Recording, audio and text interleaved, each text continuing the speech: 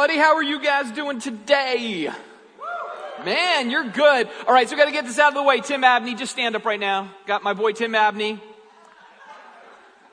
He's a proud LA Rams now because they clearly their old city didn't want them, so they went to LA. And I just want to make sure, I love you, man. That's why I have you stand. I gave him some trouble on Facebook this week. I told him that Fullerton High School called. They want their JV team back. And but boy, if we lose today, I'm in big trouble with you, aren't I? All right. So thanks, Tim, for that. We got to just always pick up. Man, you're proud. You're loud. I love it. That's awesome. So, hey, before we get started, on the screen right there, it is the IMRC, I Am Redemption Church. That is the big thing we're doing right now. We're going to continue to hear about that over the course of weeks. But again, the thing that makes Redemption Church is the people. And again, as we've shared, one of the things we really love to leverage is that concept of community and involvement and people really doing the ministry. And so there's been some areas in the church that we are looking to have more people serving in.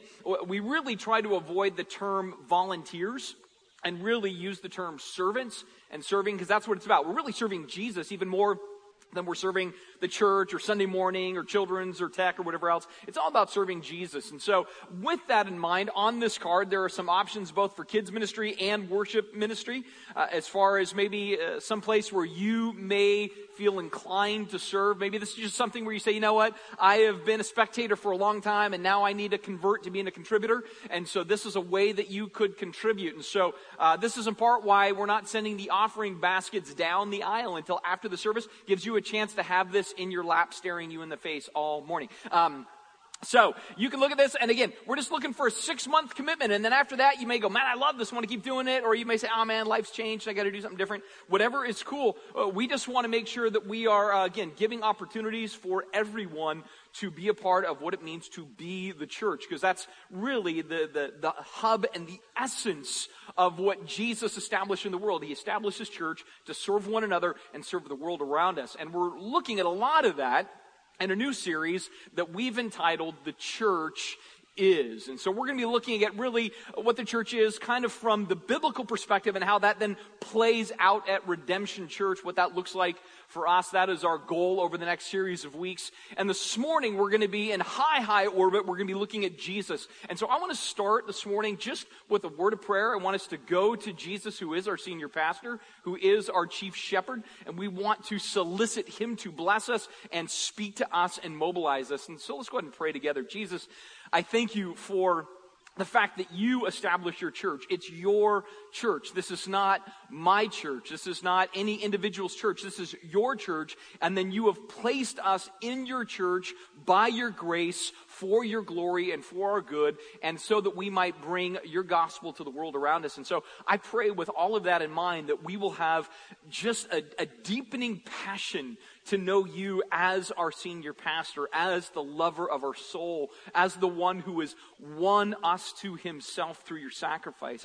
I pray that that is never lost on us. I pray that we're not a place that you're the poster child and then we do all this stuff just with you over here in the corner, but rather that there would be a robust passion for you, a hunger to have you meet with us in this place in very real and powerful ways. And so I pray that you continue to coach us to that and draw us more deeply into you. And so I pray today as we look at you, as you relate to your church, that you will guide us, inspire us, challenge us, confront us. There may be some repenting for us to do at times. There may be just some celebration for us to commence with at times. I pray in all of it, though, you are the central theme of our heart and our message. We love you, we praise you, and we thank you in your good name. Amen. So I have been rolling around in the church for a very long time, at least as that is relative. So when I was 19 years old, that was roughly when I started to get a sense of maybe I'm supposed to do something with ministry. I had come to Christ through a youth ministry, a man that just really transformed my life. Jim Harper took ownership of me. He loved me when I was stupid. He loved me when I was sinful. I started going to youth group, and I was kind of the class clown, then brought into youth group, which may be the youth group clown. And and he would preach and I would heckle because I thought it was funny and everything else. And he still just loved me through that, even though he would also say, if you keep doing that, you can't come to youth group, but I'll go take you out for coffee sometime. And so, man, he just kind of loved me into the kingdom. And so it was awesome for that because I didn't exactly come out of a Christian home, right? So this is in part why I love youth ministry, because that is where I came to know Christ in a very personal way. So anyway, did that through high school and everything else. And then as time went on, my youth pastor moved to Spokane, Washington. And as things kind of started to mature within my heart and mind, and I started to think I was maybe meant to pull the trigger on pursuing ministry, my wife and I moved to Spokane sight unseen. Right? We'd seen one postcard, and I want to let you know that postcard's a lie. Right? So it was like they picked the best angle, best color, best everything, and said, this is Spokane. I'm like, this is awesome. Let's just go. It's going to be fantastic because it's not Arizona, because that's where we grew up and we were sick of Arizona. So, and so we went to Spokane and loved my peeps in Spokane, but not the prettiest place always. So, but we went and we thought we were just going to be there for a short time, and I was going to intern to be a youth pastor for the rest of my life. That was my goal. And if people would have said to me, you're going to end up being a lead teaching pastor in a church, I would have said, no, man, that's the armpit of ministry. There's no way I want to do that. That is unappealing to me. Now, at that point in my life, I was not terribly academically motivated. I wasn't the guy that was cracking commentaries and theology books. That wasn't my thing. I was just like, I'm going to hang out with kids forever, and we're going to have a blast. We're going to do crowd breakers to the end of time. We're going to have so much fun. And so I was involved in a youth ministry where I trained and eventually pastored, that was very, very outreach driven. I mean, just super outreach driven. And what was amazing is I can say definitively that in my life, that was the time that I was a part of what I would call a micro revival. Right? I mean, we really saw a revival in that context. And so when my mentor had come to that church, it was about 45 high school kids, and within 3 years, it was 450 high school kids. It was just incredible, just truly a revival. Like every week we'd see like 8, 10 high school kids come to Christ. And so, I mean, it was just on fire. And we were plugging them into discipleship groups, and people were growing and being changed. And even from that core, there's a number of people that have gone out to be pastors and missionaries. I mean, it was really a true revival time. But in the context of that ministry, we leveraged a lot of different methodologies to be outreach oriented. So we would use drama, and we would use video, and we would use music and lights and sound, and everything you could muster we would do. And you got to remember, this was back in the day when you did video. The way you edited is you used 2 VHS cassette players, and you just kind of hit play and record, and then that's your editing between these two things. But we did that. We're like all in on that. And for a while there, I was like, this is the way you do ministry. You do every bell, every whistle, every horse and pony show you can to reach people for Jesus. But then I started to grow a little bit in my theology, and I started to read a little bit, and I kind of shot off in a direction where I started to become basically the quintessential legalist. And I started to look at the things that we would use for that ministry and started to criticize them. Why are we using video, man? That's so earthly. Why are we doing all this music? Why are we using secular songs at times? This is so worldly. And some of those things I would still to this day say, we probably did some things we shouldn't have done, and there were some things that were truly worldly. But for me, the bigger problem was as I was growing in my theology, I was losing a sense of grace toward the ministry that we were engaged in. And so there was a rigidity where I'm like, holiness is unhappiness. That's what we need. So we need to be unhappy to be holy. And so everything there was too happy, too fun, too carefree, too silly. And so I was like, no, man, we just got to preach the Bible for 3 hours to high school students, and we got to sing just the Psalms only, nothing else. And so I went down that road for a while of just theology, teaching, just hardcore, man, like all of that. And not that in and of itself was unhealthy, but there was things in me that were unhealthy as it related to that. And so I went down that road for a while. And then after a season, and by then I became a lead pastor in the church and everything else. And as I kind of processed through all of that more, I'm like, man, I feel like we're doing this for ourselves. We're doing this unhappy holiness thing just because that's what makes us feel good in our holiness. But it seems like we're not really trying to reach people like we should. We're not really impacting our world like we should. I remember sitting down with our elders one time and said, you know what, if we closed our church today, the city of Spokane wouldn't even notice it was gone. Does that alarm us? And we were like, what are you going to teach next week? You know, and so there was just like this thing in me where I'm like, man, I'm really burdened by this. And so what I found is then I kind of shot off in another trajectory of being a pastor, which was, you know what, I'm tired of us just doing this unhappy holy thing. We just need to go hardcore outreach. We need to go big or go home. We have to go seeker sensitive. We have to go postmodern. We have to go emergent or emerging, depending on your clan. You know, like, we have to do that whole thing. So we got to go down that road of whatever it takes is what we're going to do to reach people. And so I, at that point, then said, I'm just going to embrace this model, asking the question, hey, lost world, what do we need to do or what do we need to change so that you will come into our church? And so that was the chase. And honestly, a lot of pastors end up on that chase. A lot of pastors end up there for two reasons. One is the pastors themselves put a lot of pressure on themselves to grow churches. They just put it on themselves like, hey man, that's a part of my mission and it's part of my calling and even some of my self-worth is wrapped up in, do you have a growing church? In fact, one of the weirdest things is when pastors go off to conferences and they meet other pastors, the very first question is, hey, how big is your church? Hey, shut up. You know, so even though we all complain like it's not about the numbers and we don't want to be measured by the numbers, in the end, we start asking one another, how big's your church? And we measure by the numbers, right? And so there's that pressure. That pressure is also added by church search committees when they're looking to hire a new pastor, and their job description usually starts off with something like, looking for the man to take us to the next level, right? Which means the other guy didn't, and that's why he's gone, right? And that's why we're looking for you, the next level guy, right?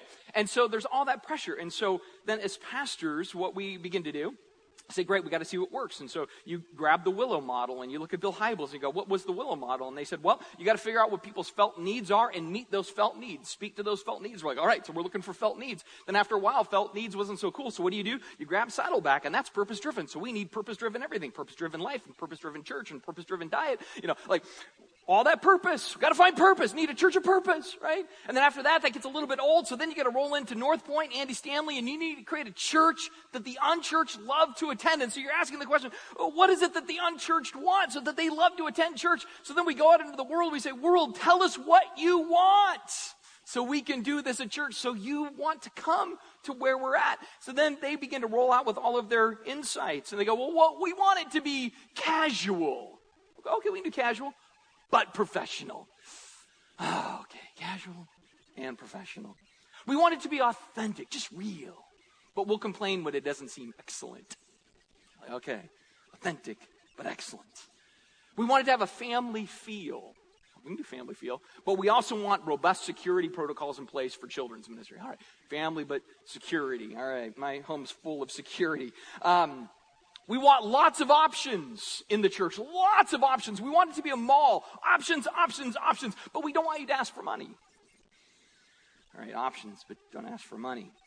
We want it to be intellectual. We want it to be intellectual, but don't use those big theological words. Okay, intellectual, but not theological words. We want the pastors to be well-trained, well-equipped, well-educated, but then we want them just to be funny and give little simple anecdotal stories. Okay, educated, but... In other words, hold our attention, but just don't hold us accountable. Right? And so this is this thing that we begin to gather all of that data then as pastors. This is what I went through a number of years ago. Gather all the information. What do they want? What's their felt need? What's their purpose that I can drive them toward? What is this thing that the unchurched are going to love about our church by changing our church so that unchurched people love it? And you go through all of that and you go, okay, we're going to do this with the lights. We're going to do this with the sound. We're going to do this with the fog machine because everybody loves a fog machine, especially people who live in a valley filled with fog. Right? More fog and more cowbell too. All right. So, right? Why not go to town? So you start looking for the right environment and the right tone and the right models and the right symmetry and just looking at the options or whatever else. And I find in this, having gone through this journey and having been down these different roads in my past as a pastor and in reflection, I find it interesting, and this is really going to, believe it or not, dovetail into what we're talking about today. I find it interesting how often the biggest concern is not what do you do to see an environment where Jesus is clearly felt and glorified. It's like every other thing matters almost more. Like, of course, we're doing it in his name. Like, everybody's going to say, we're doing this for Jesus. But I often wonder how much we're actually asking the question, what is it that Jesus prescribes for us to experience him in a powerful way in his church when it gathers? That's just not one of the biggest questions in the How to Grow a Church manual. There's all kinds of things about how you get them to see Jesus differently, how you introduce them to certain ideas. But there isn't this big driving push that says, all right, what people most need is God. So what do we do so that God shows up big amongst his people? It's just not the question that gets asked in those books. It's not the thing we try to answer. And so what we end up designing is very horizontal churches. We ask very horizontal questions, we solve horizontal problems, and we kind of attack things from a horizontal perspective. Now, I'm not trying to say, therefore, that all of the tools and things that we may use are bad. My point is, when we start looking at those things and saying they're more important, they're more mission critical, or the way we're going to grow, get big, do our thing is because of those things more than, we need to press in to see Jesus show up big in his church and amongst his people. That's the bigger thing to me. That should be the bigger agenda and the bigger goal. Instead of figuring out, hey, how do we create environments at church that are natural for people, we should want to see God create environments that are supernatural for people. Right? Because that's what this gig is all about. This gig is not about a bunch of people coming together for an ideology and some morality, and then going and doing life. I mean, this is much bigger. This is about Jesus. The church is about Jesus. It's designed by Jesus. It's won by Jesus. It's paid for by Jesus. This is why we make such a big deal about Jesus here. We don't want this to be a club. We don't want this simply to be an ideology that we all embrace. We want this to be a place of transformation, not just technique. A place of expectation, a place of engagement with Christ, of experience with what he has offered to us. In fact, if I go a step further, I would just, I'm kind of spitballing here, something that I've talked with various staff members about now for kind of a couple of years. But if I was to speculate, I would say as time rolls on in our current culture, the idea of technique is the key to growing a church. That concept, I believe, is not only built on sand, but it's going to lose traction as time goes on. And here's why. So if you go back to like 1950 all the way through 2000, it was socially advantageous for you to attend church. Right? I mean, it helped in the community. It helped with friendships. Nobody looked at you and went, whoa, you go to church, you're a freak. It was like, no, you're a freak if you didn't in some ways. And then around 2000, it sort of shifted to where it was kind of socially neutral. You can have it. You don't have to have it. Doesn't matter. Not that big a deal. But then we rolled into like 2010, and it became socially disadvantaging for you to be a part of a church. Because the culture shifted, the climate changed, opinions on evangelical Christians became suddenly more abruptly negative. Now it was harder just to kind of be in the culture without standing out in a negative way. And so from that, I look at that and I go, then what's going to motivate people to go to church if it isn't about Jesus? I mean, why? What's the benefit? Right? I mean, it used to be you could say, well, I got some good morality lessons and I had good relationships, but now it's going to cost something. Now people are going to look at us as Christians a little bit differently because we loyally and faithfully go to the church. This is why, just last year alone, 2 million people who claim Christ stopped going to church. It was just, we call them the nuns, right? Not the nuns like Catholic. right? But just none. They're not ascribing to anything, or they're just unchurched. They're not even necessarily saying, I don't believe in Jesus. They're saying, I just don't see the need for the church, the purpose for the church. I don't know why I would actually be a part of a church. And here's why. If you want to go to church for advice, you can probably get better advice from Dr. Phil. Right?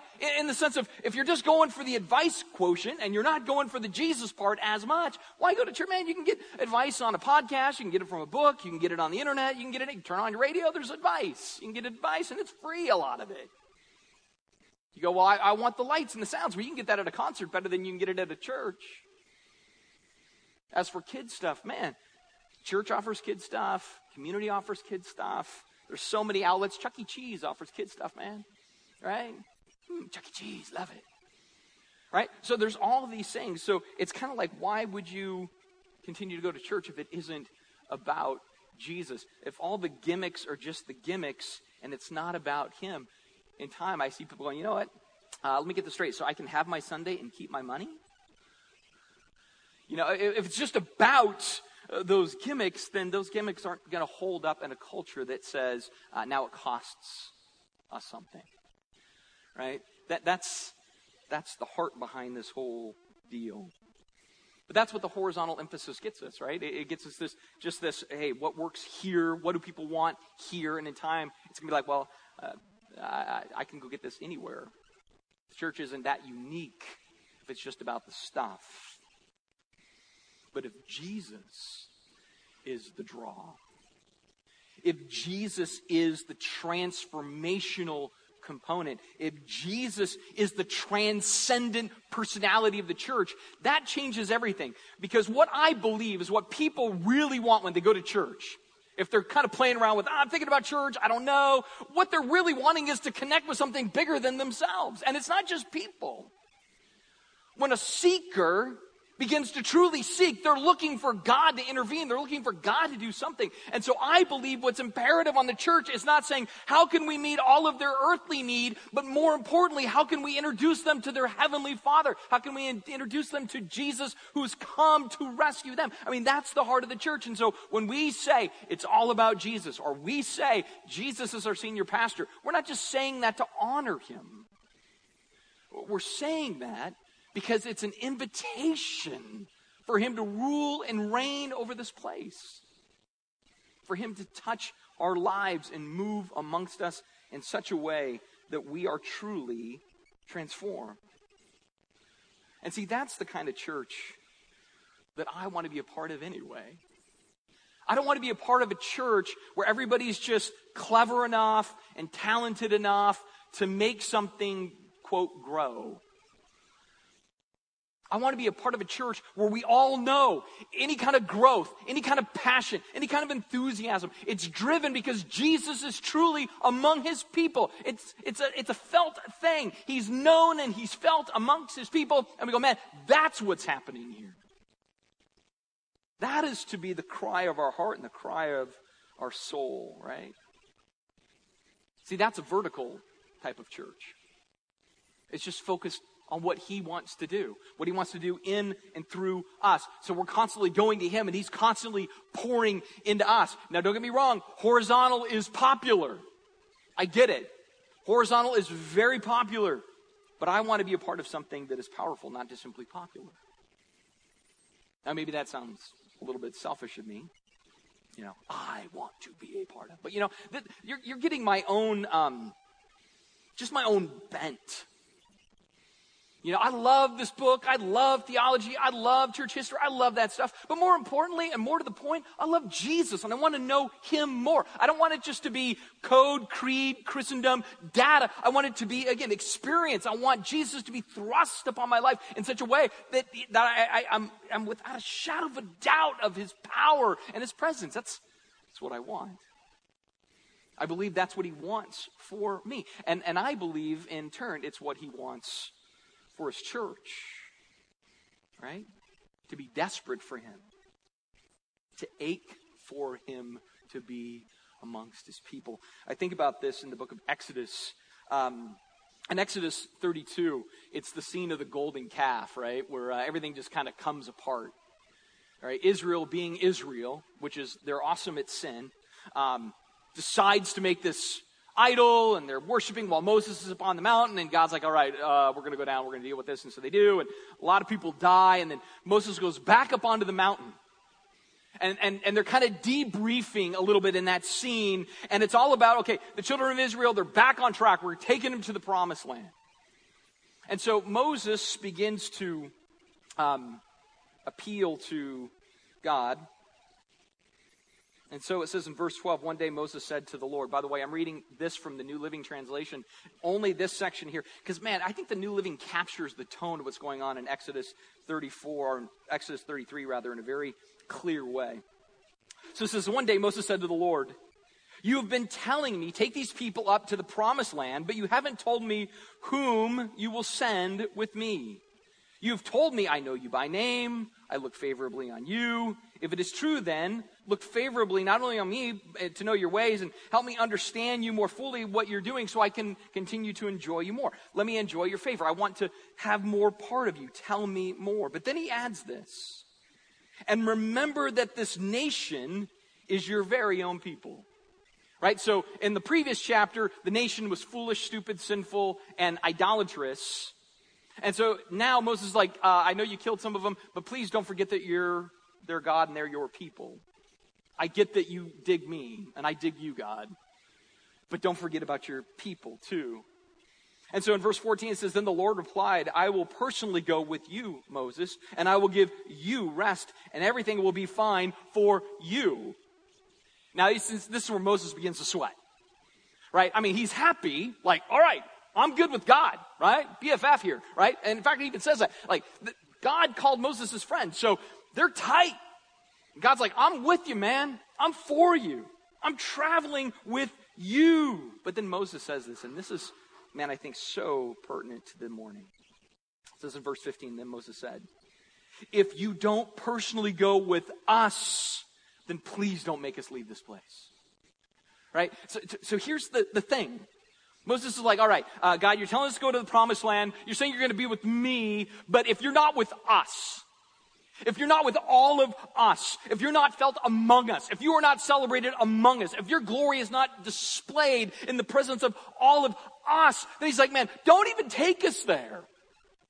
We don't want to go and just be another religion amongst religions with their codes and creeds and no power, no transformation, no presence. He says, if that's what it's going to be, God, if you're not going to be with us, please don't even let us pull up stakes. We want to just stay. Because there's something about the reality when we do things in the name of religion without God, it's just empty. It's empty. And see, Moses, he knows that where the real encouragement, the real power, the real transformation is when God is with his people. He says, so look favorably not only on me, but on your people. If you don't go with us, man, if your presence isn't always before us, man, we don't want to go because we're not going to be any different than anybody else on earth. Right? We'll be just like everybody else. This is why I'm saying as a church, what will make us different? What makes us different is that God is truly among his people. What makes us different is when God's glory and presence is palpable in his church. When people go, I know God is doing something with that. See, in part, I say this because, again, as we rolled out last week, hey, man, we've got a building, and we're going to put together this plan to, over the course of the next few years, see that become our full Sunday morning suite, and we're calling it the Redemption Church Sanctuary because it's a sanctuary for God's Word and God's Gospel, and where Christians can be equipped and everything else. But here's what I never want us to think. I never want us to think when we finally have our own building, man, that's when the chains are going to just off the chain, right? Like God's going to grow that thing crazy because we have a building. And I go, no, it doesn't guarantee anything. Buildings don't do a thing. They're there. They don't make your ministry cooler and better and more blessable because you have a building. But when God is among his people, and people go, I know God is among his people. It doesn't matter your space. Now, I don't say that to disparage the idea of having a building. I'm wanting us always to keep before us what the true demarcation of success will be. Success is not going to be whether we build it and if they come. Success is not going to be if we have every program, we do everything slick. Success will be measured in a sense of faithfulness to longing for Jesus in such a way that he truly is sensed among his people. That will be the measure. That has to be the measure. When we talk about what the church is, we're saying the church is Christ's own personal possession, and therefore he should be obviously upheld, obviously glorified, obviously felt among his people. And so, man, if you're not with us, don't even let us go. I feel Moses there. So then it says in verse 17, the Lord replied to Moses, I will indeed do what you have asked, for I look favorably on you, and I know you by name. And then I love Moses' response. Then show me your glorious presence. That should be our battle cry. Show me your glorious presence. Not just, hey, fix my life, give me some ease or comfort or stability or security. No, show me your glory. Show me your presence. That is to be our song as a church. I see the same passion in Acts chapter 4. They'd just been arrested, stood before the religious authorities, and by God's grace, they're let go. And as soon as they're let go and they're told, don't you ever preach in the name of Jesus again, they instantly begin to pray. And it says in verse 29 of Acts chapter 4, and now, Lord, look upon their threats and grant to your servants to continue to speak your word with all boldness while you stretch out your hand to heal with signs and wonders and to perform many things in your name through your holy servant Jesus. And when they had prayed, the place where they were gathered, it was shaken.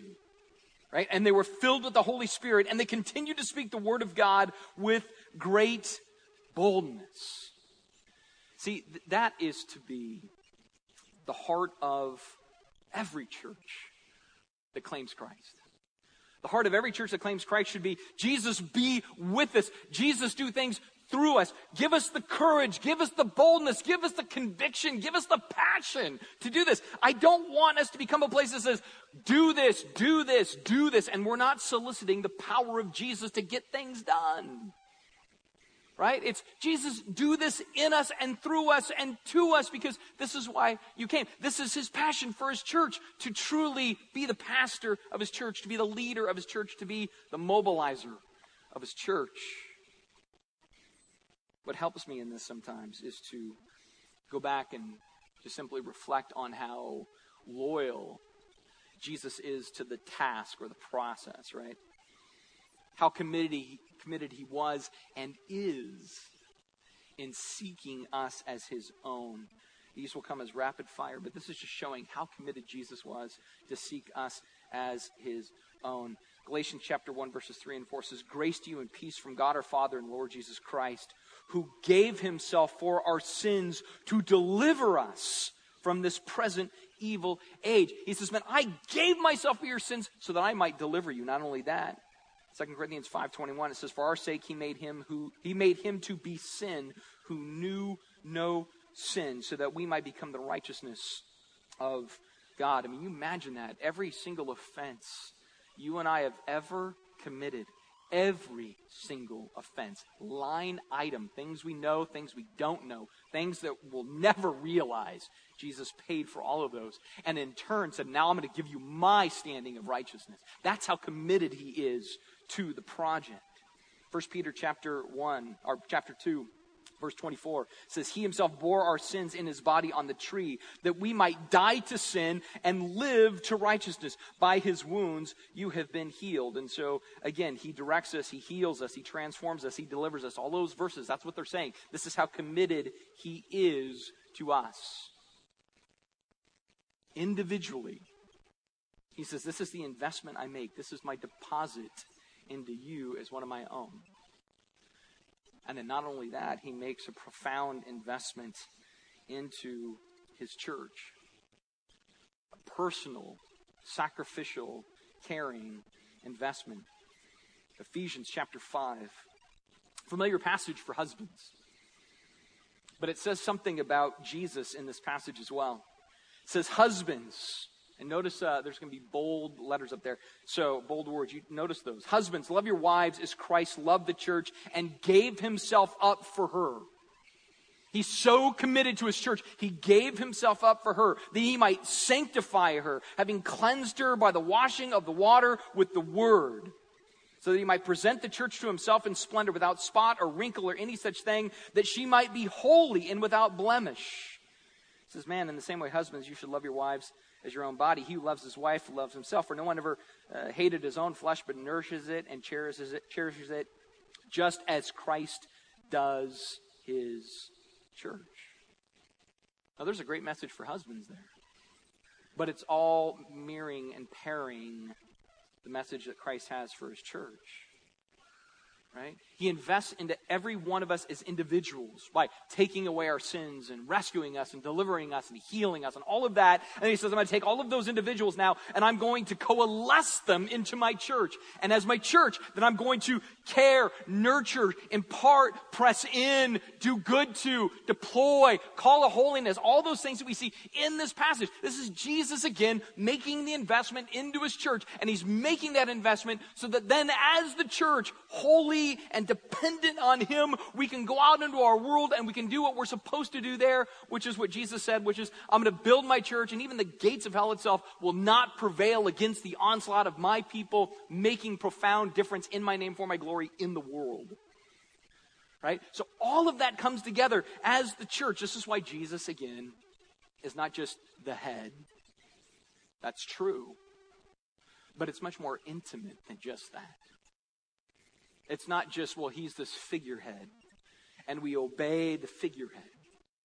We do obey him, and he is the figurehead, but it's so much deeper. It's so much more in tune. It's so much more intimate than just a system, right?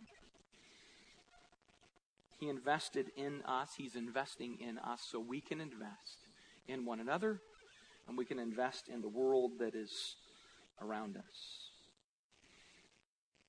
What that means for us is that as a church, as the individuals of a church, as we come together, it's a reminder that our strength is in the sum of our parts, right? We may all be individuals, but we really need the church for our growth and the church for our strength. Jesus is just sovereignly organized that that's how the church works. And so what we need is to realize that our strength is in the sum of our parts. Which then means as individuals, we have to think in terms of, all right, so what do I do to faithfully grow in such a way that I can aid in the sum? Right? Because again, you know, the church is made up of individuals, but it's a collective body. And so I want to be thinking, okay, if we want Jesus to be truly among us, we want God to be truly felt in this place, then I have a responsibility to that as an individual in my life.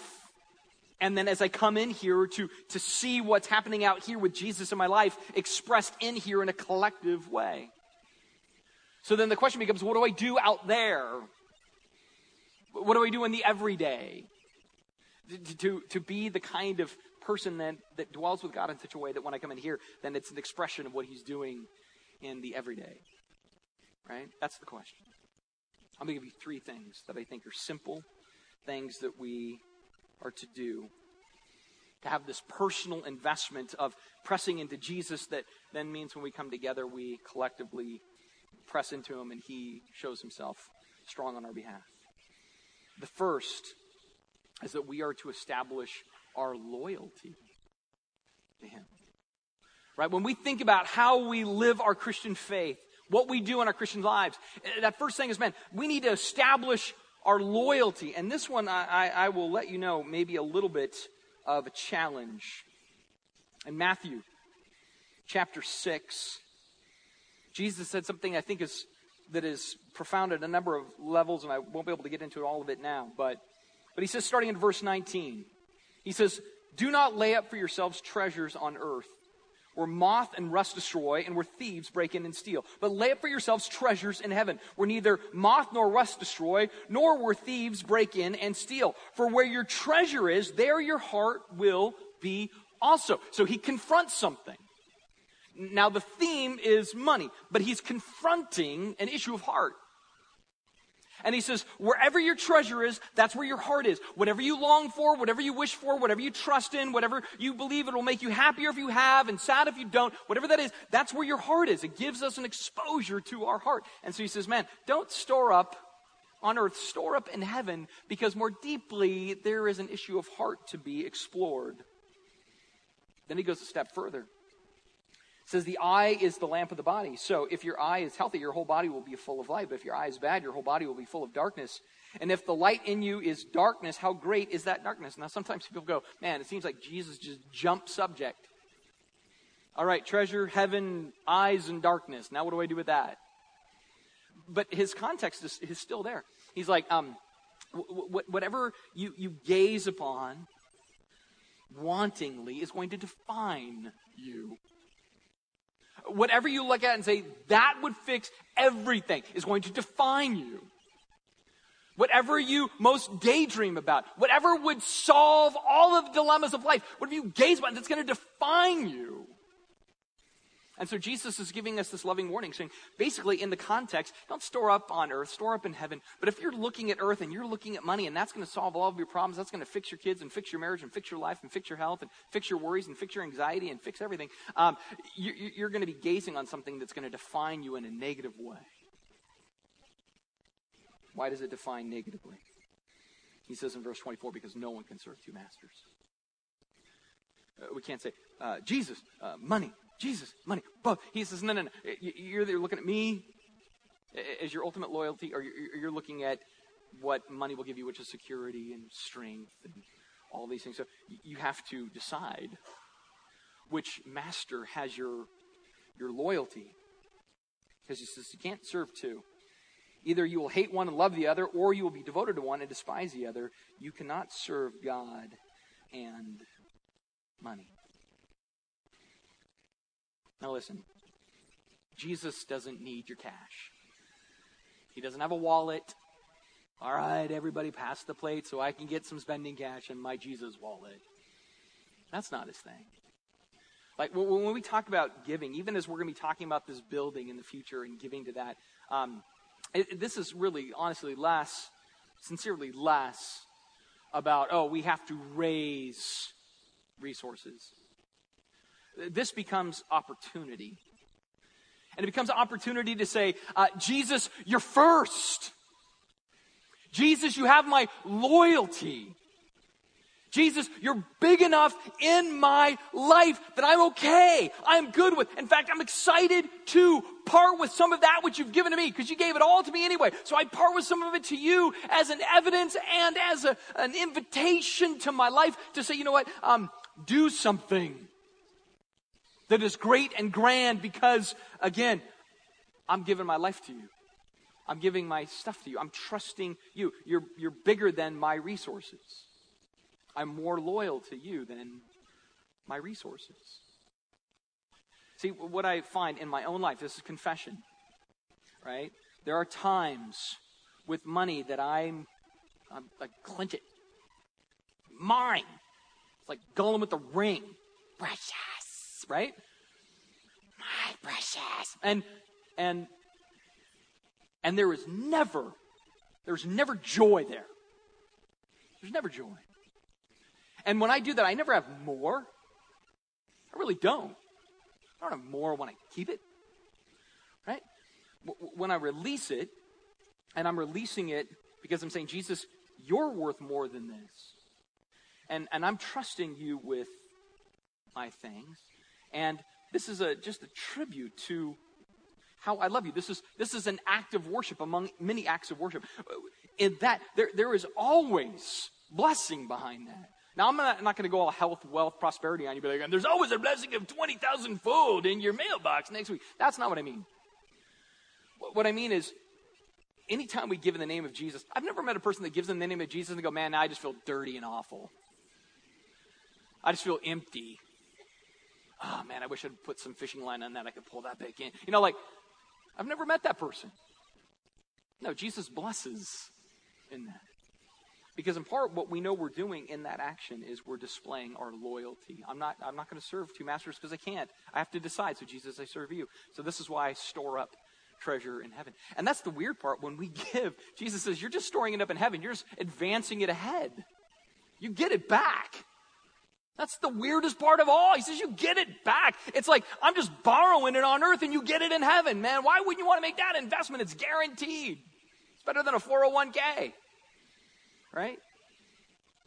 But what it comes down to is loyalty.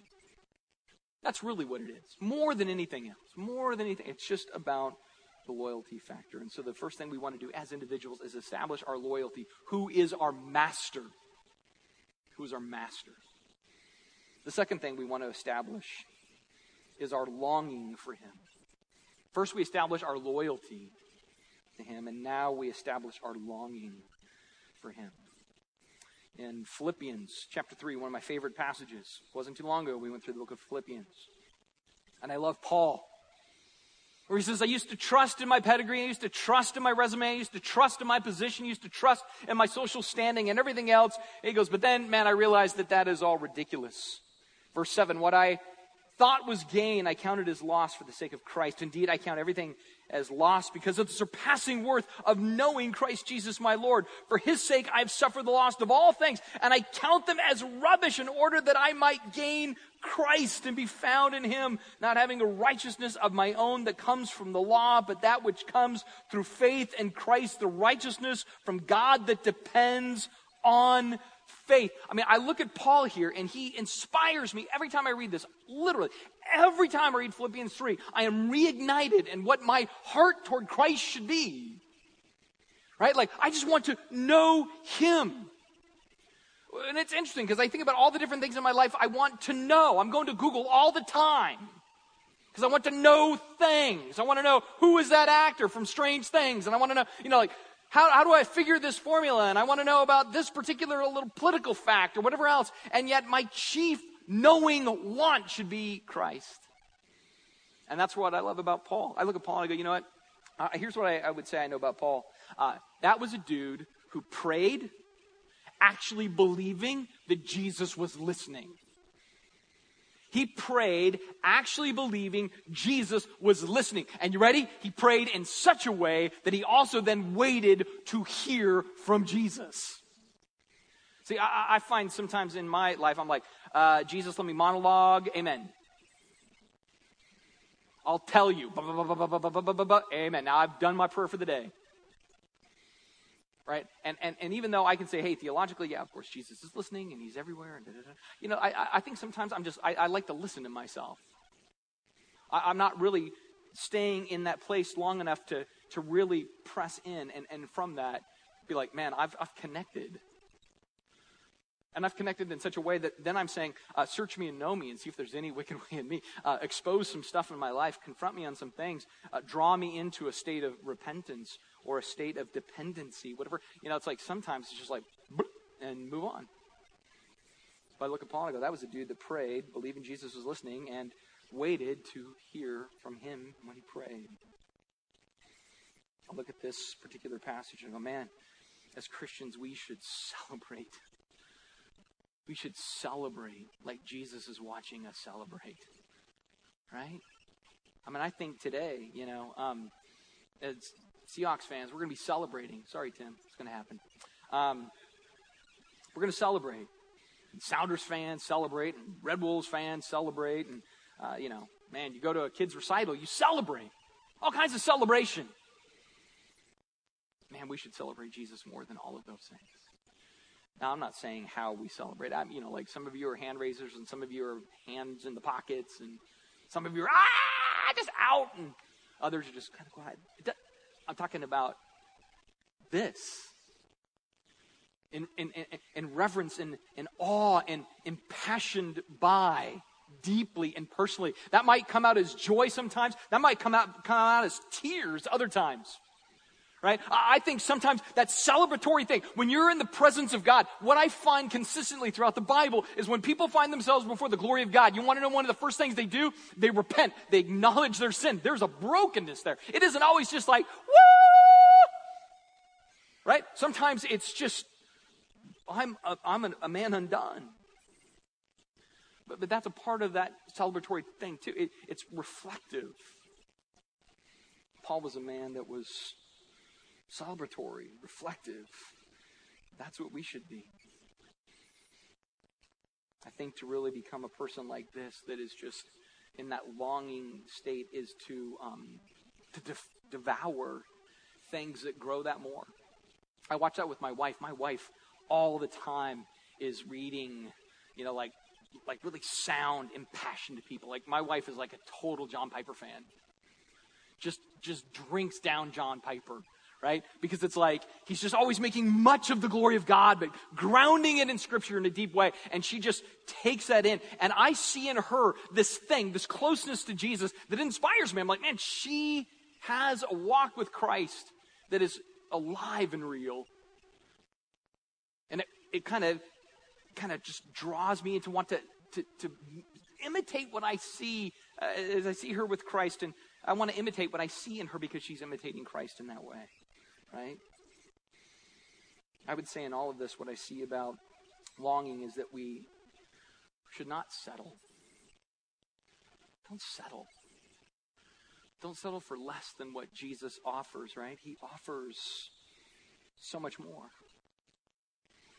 And so, we establish loyalty, we establish longing, and then third, we establish a love of him. A love. And I mean this in a very particular way. I'm going to start in verse 21. I think it'll be verse 22 that comes up on the screen. But John chapter 14. Jesus says, whoever has my commandments and keeps them, he is the one who loves me.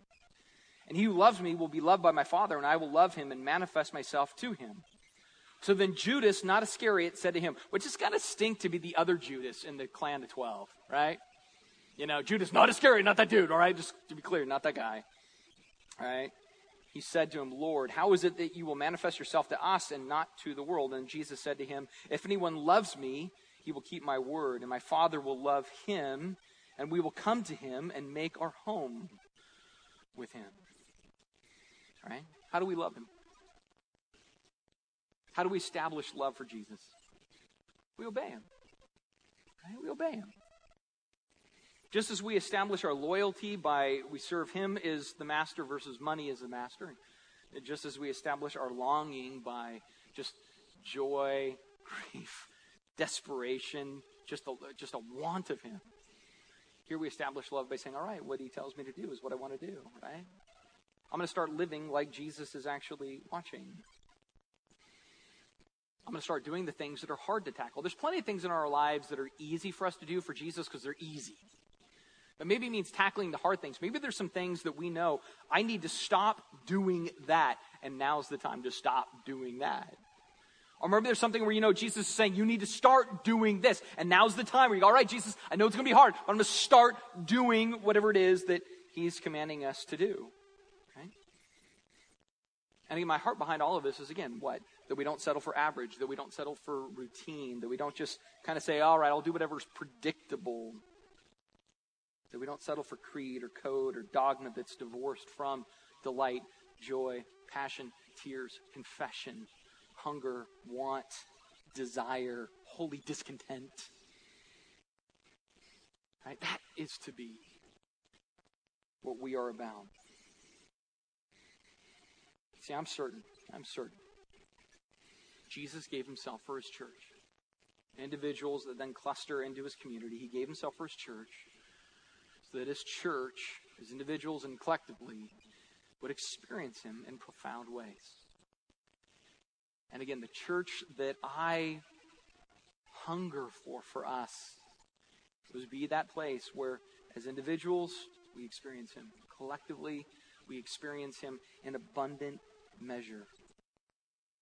Because specifically, that is what he offers. I'm going to close up here with Ephesians chapter 3. It's Paul, and he's praying for the church of Ephesus. And he's praying for them in such a way that it's a prayer of promise. He's praying through a promise. What Jesus has offered to his church, what God has offered in Jesus to his church.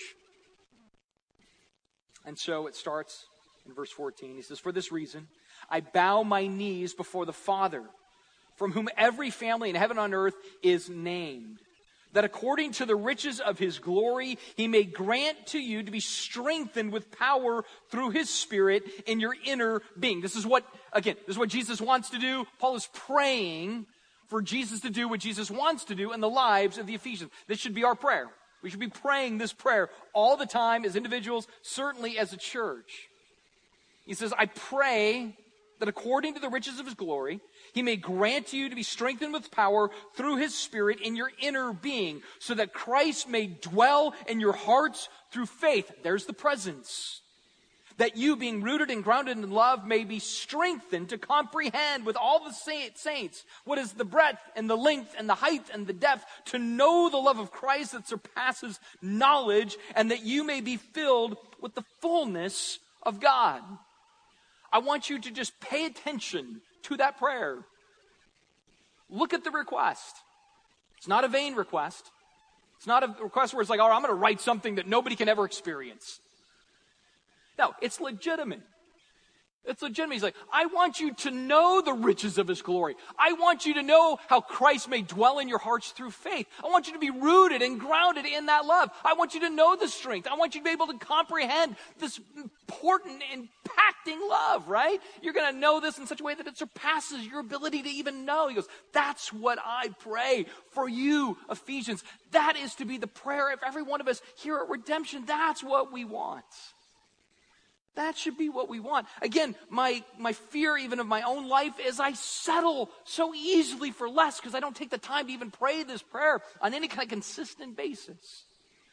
I just sort of do the religious heavy lifting in my own life at times.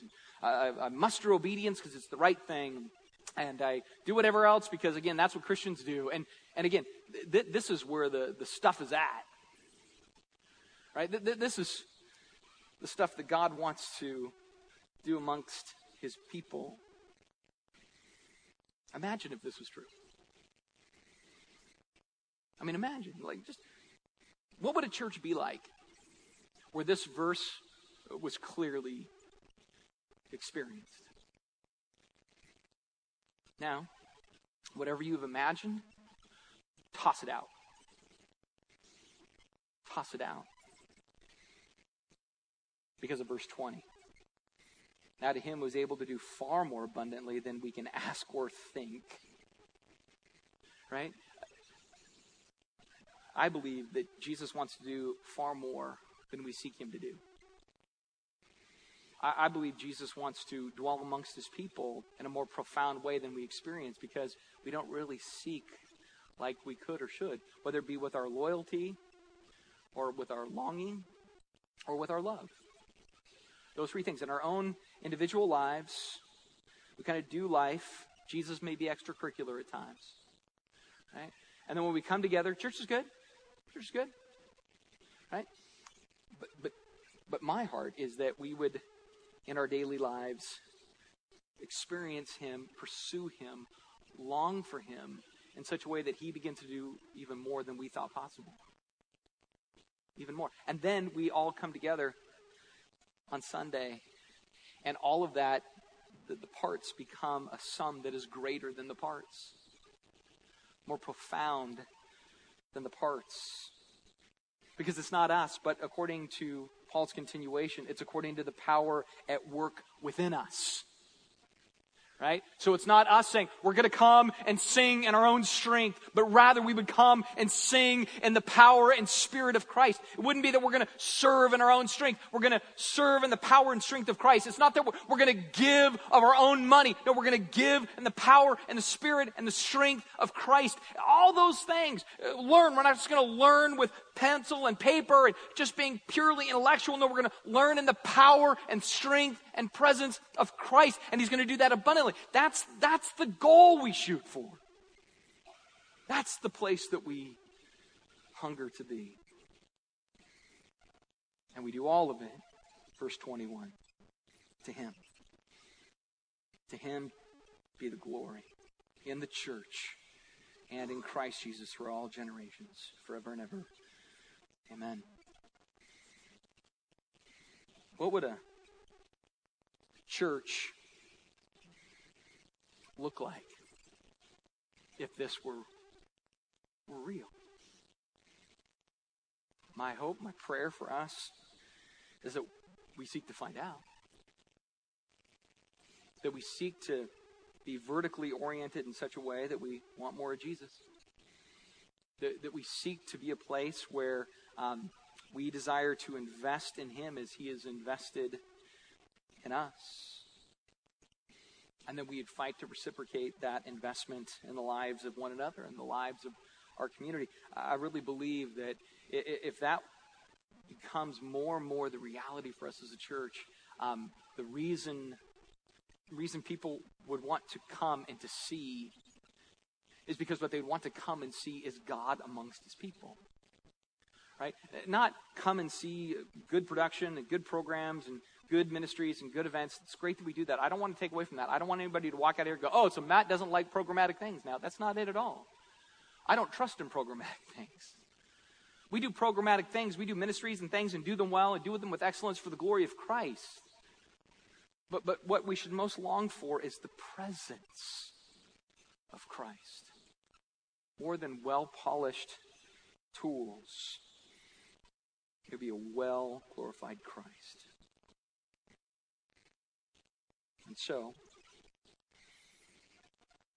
my heart, my prayer, is that as time goes on, that we press in and pursue Jesus, and from that, as people come in, I hope and pray that it's what happened in the Corinthian church, where Paul says, where you want to be is a place where when the outsider comes in, they look around and they go, man, God is truly among you.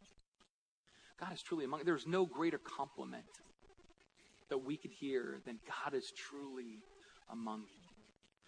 And so with that, my heart is not, Jesus, show me a better paradigm. Show us a new model. Give us a new program. My heart, hopefully your heart, is the same heart as Moses, which is, God, show us your glory. Let's pray together. Jesus, I feel the weight of this particular theme. I feel the weight of it because I feel a personal frustration in line with it. That I just settle for too little. Sometimes I take easy routes and kind of give you second best. And not only does that mean I'm not worshiping you to the full potential that I could, but also, frankly, I'm robbing myself of something much more deep. And I pray for anybody in this room this morning, anybody maybe watching over the next week that says, yeah, I settle for less than best too. I just kind of get through life and try to make it through things, and I don't really dwell, so I don't really experience. But I pray for all of us that we will make those life-altering decisions, that self-discipline that says, man, we're not going to settle. We're not going to settle. We're going to be in pursuit. As individuals, we're going to be in pursuit because we want to come together and as a collective body then sense you dwelling among us in a way that is, again, so powerful, it's undeniable. That it isn't just, again, creed and code, but it's Christ because of creed and code. And so work amongst your people. Work in your people. Root out the sin of your people.